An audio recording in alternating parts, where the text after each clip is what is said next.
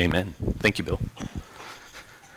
We had a little battery issue there, so apologize. And I just left my clicker behind. I'm a little bit jumbled this morning, so I apologize ahead of time. I'm going to try and not let that reflect in my preaching, but sometimes it can't be helped. And so I want to welcome you this morning. If you are a guest, we're glad that you're here today. As Kyle said, we want to encourage you to stick around so we can get to know you. If you're visiting us the first time, there are some welcome cards that are available. We'd love for you to fill one of those out. If you do, we have a little gift that we'd like to give you today. You can actually see Terry and Marva, who just raised their hands, and they'd be happy to give you one of those. I think John Duffy would be willing to do that as well. John, if you want to wave your hand. They're part of our welcome team, and so if you visit with them and give them a card, they have a gift for you this morning. We're continuing a series on the book of Deuteronomy, and we only have a few more weeks left to go. Kyle did a great job of preaching 15 chapters of the book last week in a very concise sermon, and I've given myself a much easier piece of the book to chew on this morning. We're looking towards the end of Moses' last sermon, but it's just as he's preparing the Israelites to go into the land. And this morning, I think this is maybe one of the most important passages in the book of Deuteronomy for Christians today. It's easy to look at it and say, Moses is really just talking to the Israelites about what it means to live in the promised land, but I think it goes much more beyond that, because honestly, I think at this point, the Israelites have hyped up the promised land itself so much that whatever it happens to be might actually be a bit of a disappointment to them. And I don't say that lightly, because God was true in what he told the Israelite people about the land. It's a land flowing with milk and honey. It's a good land. It's a land I'm going to give to you for you and your ancestors. And you're going to have houses that you didn't build, cities you didn't build, vineyards you didn't plant. This is going to be the case for you. God has told them these things, and all of it will be true. But I think in the Israelites' mind, what they are thinking is that as soon as we cross the river, it's all easy from there on out. And it's really about being where we've been told we're going to be. It's easy to see how they might come to this conclusion. If you take a look at chapter 27, verse 1 through 3, it says, "Now Moses and the elders of Israel commanded the people, saying, 'Keep the whole commandment that I command you today, and on the day you cross over the Jordan to the land that the Lord your God is giving you, you shall set up large stones and plaster them with plaster. And you shall write on them all the words of this law. When you cross over to enter the land that the Lord your God is giving you, a land flowing with milk and honey, as the Lord, the God of your fathers, has promised you.'" He gives them some instruction. He says, I want you to erect some monuments, essentially, on the other side of the river. It was appropriate that John chose Come Thou Fount, which uses this phrase, Ebenezer. You've probably heard before, an Ebenezer is a large stone, a monument, a reminder of a place that someone has been or a significant event in their life. It's actually where we draw these large, that word we draw from the Old Testament. It's the word that means a large stone, a monument, a reminder. And God has instructed them through Moses to build a monument on the other side to say, this is where we entered into the land. This is the covenant we entered into the land with. These are God's expectations for his people in this land. And just as God was faithful to carry us into this land, we should now be faithful to keep the law that we've written on these reminder stones, these Ebenezers. There's some further instruction. He says, "And when you have crossed over the Jordan, you shall set up these stones concerning which I command you today on Mount Ebal.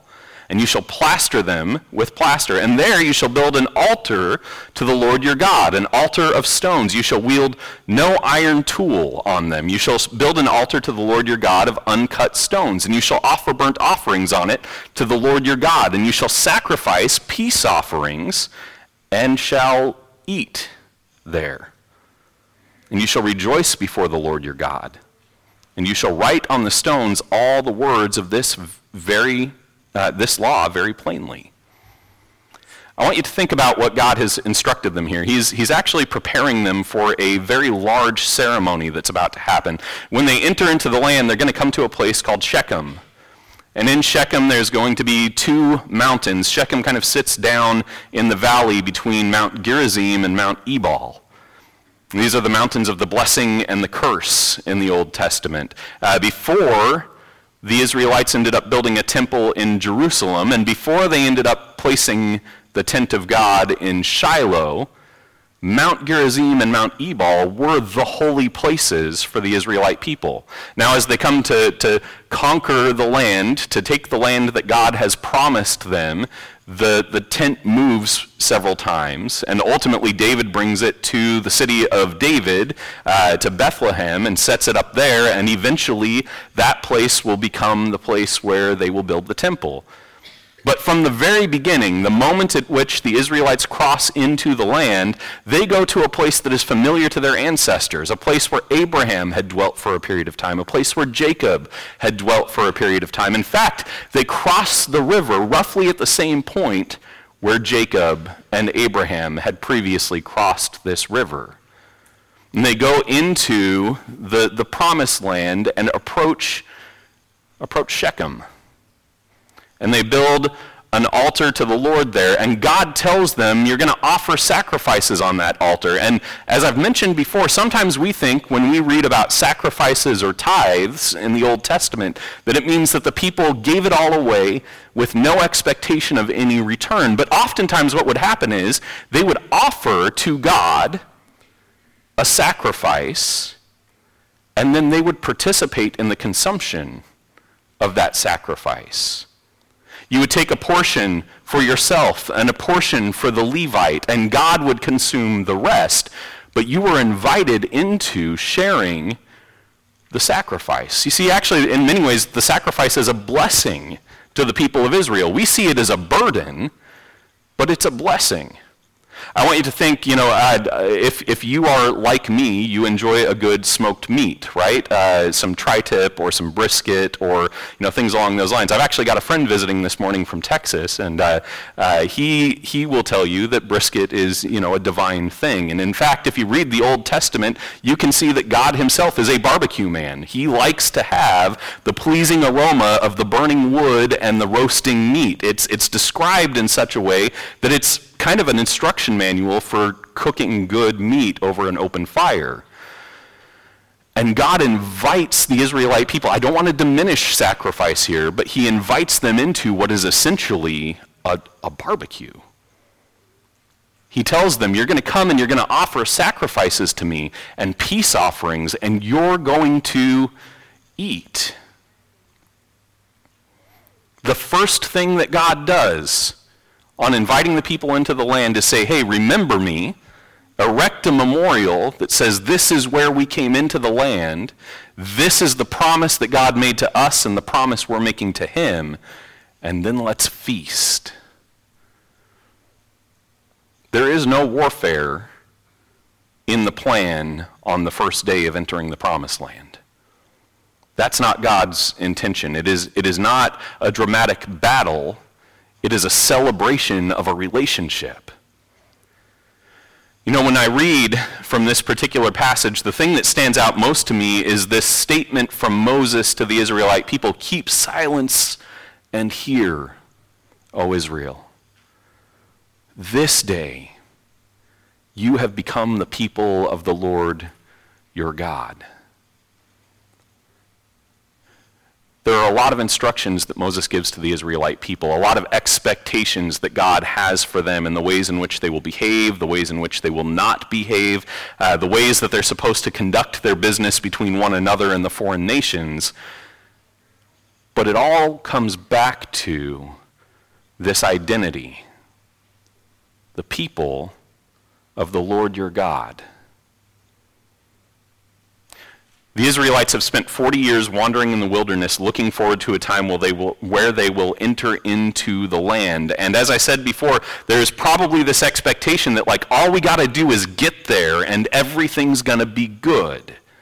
It's all going to be all right. We're going to get to the other side of the river. We're going to get into the land, and everything is going to be just hunky-dory because the land is what it's all about.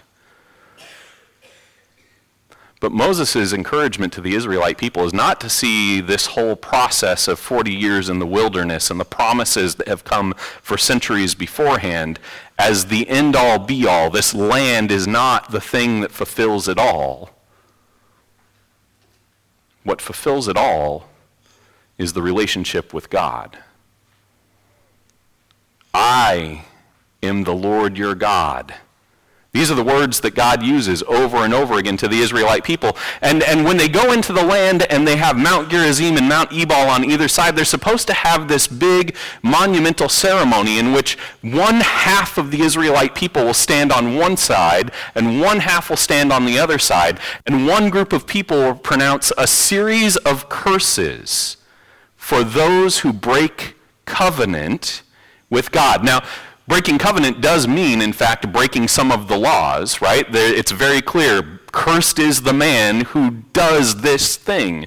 But the key with the breaking of the laws is that it is not just breaking a set of arbitrary rules. It is removing yourself from relationship with God. And God says, when you are out of step with me, when you remove yourself from relationship with me, when you cease to be my people in action, it will be a curse to you.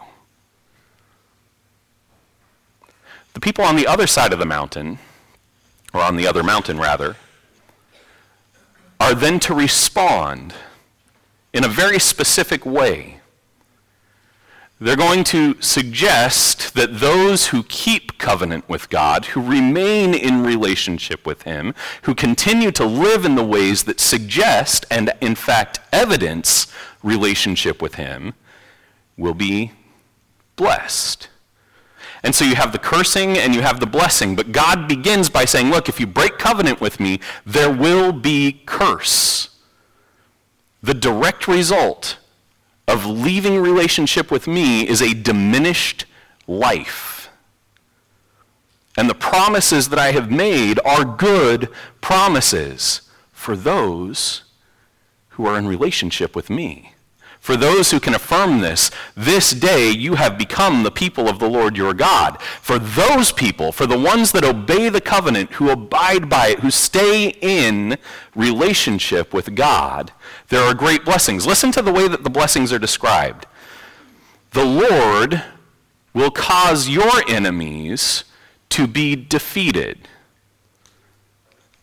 The Lord will command the blessing in your barns. The Lord will establish you. The Lord will make you prosper. The Lord will open his good treasury to give rains. The Lord will make you the head and not the tail. You shall only go up. Now I want you to think for just a moment here. If you were going to choose the part of an anatomy to be, you probably want to choose to be the head, right? And this is a pretty universal thing throughout time. Most people don't want to be the tail end of an animal. Just ask my daughter. I make the joke sometimes, what's under a pony's tail, and I flip it up and she gets very offended, right? Rightfully so. It's a bad dad joke and she doesn't appreciate it. We want to be the head.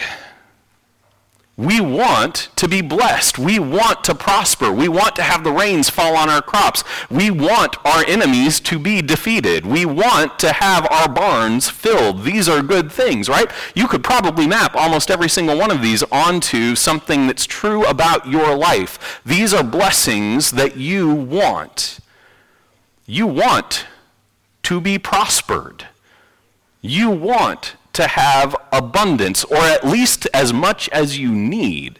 You want to have the rains fall on you. I mean, you think about the last few years of wildfires that we've had, there are a lot of Oregonians that have cried out for rain, not necessarily knowing who they're crying out to. These are blessings that come from relationship with God for the Israelite people.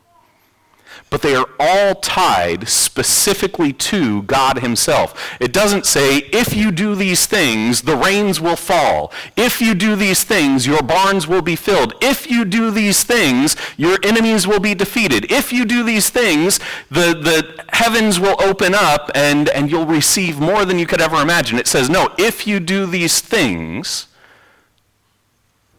the Lord will do. Don't get confused about where the blessings come from.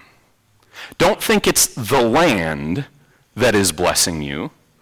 God can very well take any land and make it a beautiful, wonderful land. If God wanted to, he could take the Sahara Desert and turn it into a paradise valley, right? Because we know for a fact that God in the beginning created a good creation out of waste and void.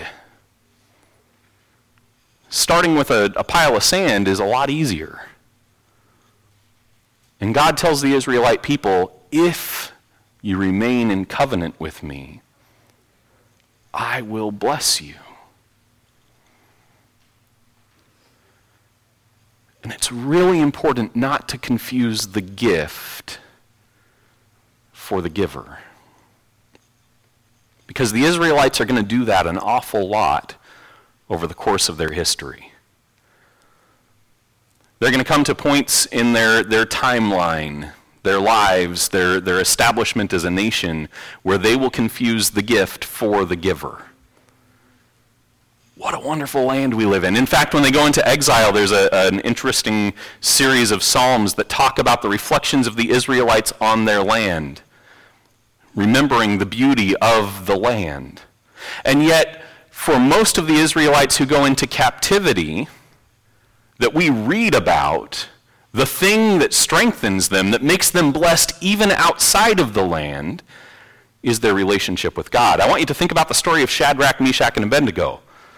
These are men who are very much not in the land that God had promised to the Israelite people, but they are some of the most blessed Israelites to have ever lived. Now, keep in mind, there's some pretty bad stuff that happens to them outside of the land, but it's really not as a result of being outside of the land. It's a result of their forefathers having fallen out of relationship with God. These men are castrated. These men are turned into eunuchs. They are then shaven clean, which is actually a really scary sort of thing for an Israelite person because it reminds them a lot of the practices of Egypt, where they were shaving clean.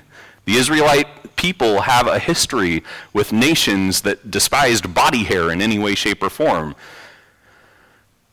And they find themselves in captivity, but they remain in relationship with God, and every work of their hand is blessed. And even the things that might be seen as curses towards them turn for the good. Being thrown into a fiery furnace is not a deterrent for someone in relationship with God, because the fiery furnace does not become a moment of death and destruction. What it becomes is a moment of blessing in which the power and glory of God is revealed to protect those who remain in relationship with him. Think about Daniel, this man who everything he touches goes right. Daniel is in many ways an example of like a future Joseph, right? Joseph goes into goes into Egypt as a slave, as a prisoner, and he spends time there. Everything he touches flourishes because he's in relationship with God. Every time that something could go wrong or he could make the wrong choice, he chooses to do what would please God, and everything prospers around him. The same is true of Daniel, a man in captivity, subjected to some really strange and awful situations in his life, who continues to be faithful to God even in the presence of a lion. Cast into a den of lions, Daniel remains faithful. And what could have been seen as a curse becomes a blessing of the revelation and power and glory of God. It's not about location. You can be the blessed people of God outside of the promised land. And you can very much be the cursed people who have rejected God in the promised land. That's the story of the book of Judges. I kind of want to preach through the book of Judges, but we may have to take a break from the Old Testament for just a little bit, and we'll come back to it. But you read the book of Judges, and you see that being in the land is not the solution to life's problems. The solution to life's problems is being in relationship with God, where by God's provision, it is made manifest to us that he is in relationship with us. And you have this series of blessings that occur here. And as I was reading through it this last week, as I was thinking on what it is that Moses is telling the people, what they will play act on the mountains, very much reminds me of how Jesus begins the Sermon on the Mount. Jesus begins the Sermon on the Mount with the Beatitudes. He says, "Blessed are you. Blessed are the merciful. Blessed are the meek. Blessed are the persecuted." Jesus lists a long series of individuals that he considers blessed. And then he tells them this: you are the city on a hill. You are the light of the world.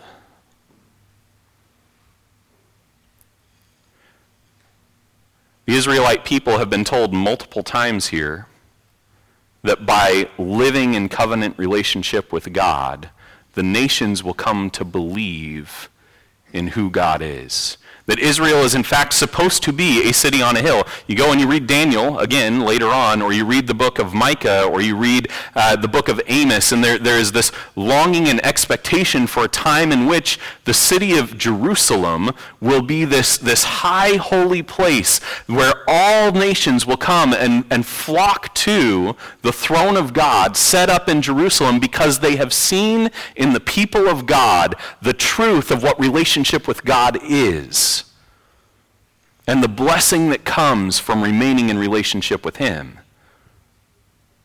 And when Jesus tells this assembled crowd of people, "Blessed are the poor in spirit, blessed are those who mourn, they are a city on a hill, they are the light of the world," God says every one of these characteristics that exist within the people who have come to follow me, what you might see as a curse, I will turn to blessing.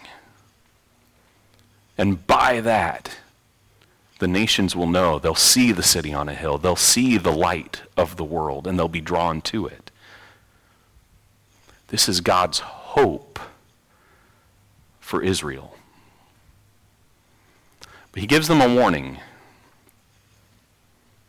As he closes out this section of his sermon, he says to the Israelite people, "Beware, lest there be among you a man or woman or clan or tribe whose heart is turning away today from the Lord our God, to go and serve the gods of those nations."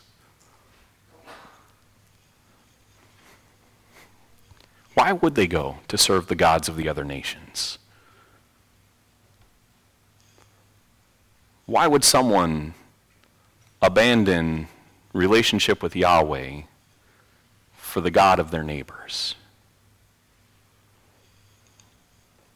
I think it's a clear misunderstanding, again, about what the real blessing here is. See, you go into the land and you have a bad year of crops. It's not terrible, it's not famine, but it just wasn't quite as much as the year before.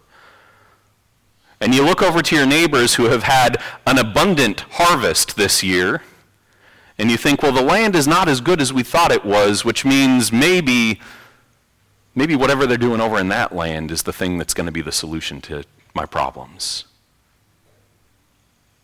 Maybe whatever it is that they're spreading out on their lawn whatever it is that they're worshiping on Sunday morning, whatever it is that they find themselves participating in, maybe that's the real solution. And of course, one of the key aspects of this idea of not worshiping foreign gods is don't worship the things that are created. Worship the Creator. See, all these foreign nations, they worship things that are the God of the harvest. They worship the things that are the gods of the serpent, or the god of the deer, or the god of fertility. I want to have a baby, and so I'm going to worship the god of fertility. I want to have a good crop, and so I'm going to worship the god of the harvest. You know, I want my bank account to be just a little bit bigger, so I'm going to worship the god of Goldman Sachs. I want to be able to live my life with absolute liberty and self-determination, so I'm going to worship the God of the state. There are a lot of things that we confuse for the God who has promised us blessing. But the blessing that God promises to us most, the one that he wants us to understand is the greatest blessing of all, is not the things he's going to give to us, not the houses that he's going to build for us, not the storehouses that he's going to fill for us, not the money that he's going to place in our pocket. And let me tell you, there are a lot of Christians in this world who are constantly being told that the thing that God wants to do most for us is fill our pockets. None of that is the blessing that God emphasizes the most. The blessing that God emphasizes the most is the blessing of relationship with him. Isn't it true that God tells us, seek first the kingdom of God, and all these things shall be added unto you? When we start worshiping the land, we fail to worship the God who has given it to us. And we can't possibly receive the blessing at that point. And in fact, in many ways, the thing that we formerly thought was a blessing when removed from relationship with God becomes the curse. Full storehouses. You remember we just went through the parables. There's this moment where a man fills his storehouses and he builds new barns so he can fill those too. And God tells him, you fool, who will enjoy this? This night your life is demanded of you. And it becomes a curse. Immediately, all this stuff that I thought was a blessing is a curse now. See, these foreign nations that would build up their storehouses in years of plenty and keep it from the Israelite people and keep it from their neighbors became targets for warfare. To receive an abundance without the blessing of God usually put a target on your back. These nations that had great military conquests oftentimes became very unstable because as they would conquer new nations, what would happen is, yeah, you're telling me I'm a Persian now, but I kind of still think that I'm Greek. And I don't really like being conquered very much. So I'm going to fight back. Lots of revolutions happened in empires that were very powerful militarily. Because military might and dominion kind of paint a target on your back. But the Israelite people, who were told not to store up for themselves, but to let God provide, not to build armies for themselves, but to let God provide, not to place a king over themselves, but to let God provide, when they followed the command of the Lord, had no target on their back, but instead were a light to the world. This morning, I think the application for us as Christians, and I want to wrap this up, is pretty clear. When we have it good, there is a tendency for us to confuse the gift that we've been given with the one who has given us the gift. When things are going well for us, it's possible for us to fail to acknowledge the God who is himself the blessing. It's possible for us to think that we are blessed because we have discovered ourselves in a position of power. But Jesus says that it's those who are weak who are blessed. It's possible for us to think that because we have become rich, that's the blessing that God intended for us. But God says it's those who are poor who are blessed. We need to realign our understanding of what blessing is to exclusively focus on the one who gives the blessing. Not to pursue other things, not to worship the God of wealth or power or gluttony, but to worship the God who gives security, the God who offers relationship, the God who lifts up those who are disenfranchised and broken.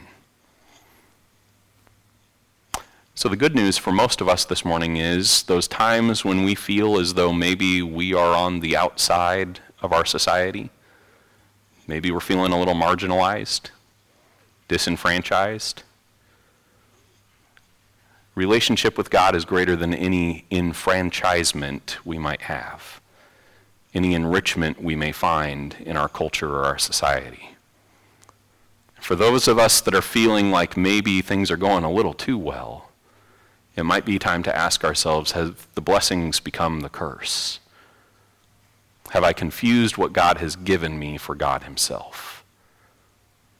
To challenge ourselves to pursue first relationship with God and to let everything else come after. Let's pray. Our Father in heaven, we want to worship you. We want to be able to be silent and hear that we are the people of God. Not to proclaim loudly the many ways in which we are superior to all those around us, but instead, Father, by our relationship with you, to allow you to shine so that others might see us in the highest moments praising you, and in the moments where we are the weakest and most torn down, glorying in the relationship that we have with you so that you are glorified both in our strength and our weakness. So that when we are a mighty nation surrounded by walls that have protected us from harm, we can say this is because God is good. And the moments that we are thrown into the fire and we face death, that we can loudly proclaim even still, God is good. And Father, if we need to, in those weak moments when we have crossed over the river, when you have brought us into security and safety, help us to erect monuments that remind us of where we've been and where you have brought us. It's all this that we pray in Jesus' name. Amen. This morning, if you have need of the church, if you are hurting, if you are feeling lonely, if you are feeling lost or disenfranchised, if you are feeling really good and you're maybe a little concerned that maybe things are going a little too well and you're tempted to worship the blessing rather than the one who has blessed, I want to encourage you to find the opportunity to ask for prayer. If you are seeking relationship with God, if you want to enter into his kingdom, we believe that the way that we do that, and the Bible teaches this pretty clearly, is through baptism. Belief in the person of Jesus Christ and his salvation, and baptism in the name of the Father, the Son, and the Holy Spirit for the forgiveness of sins and the receipt of the Holy Spirit. If you want to receive the best blessing of relationship with God, we want to encourage you to pursue that today. We have a baptistry ready, and we'd be happy to baptize you this morning. Invite you to stand as we sing. Let's worship.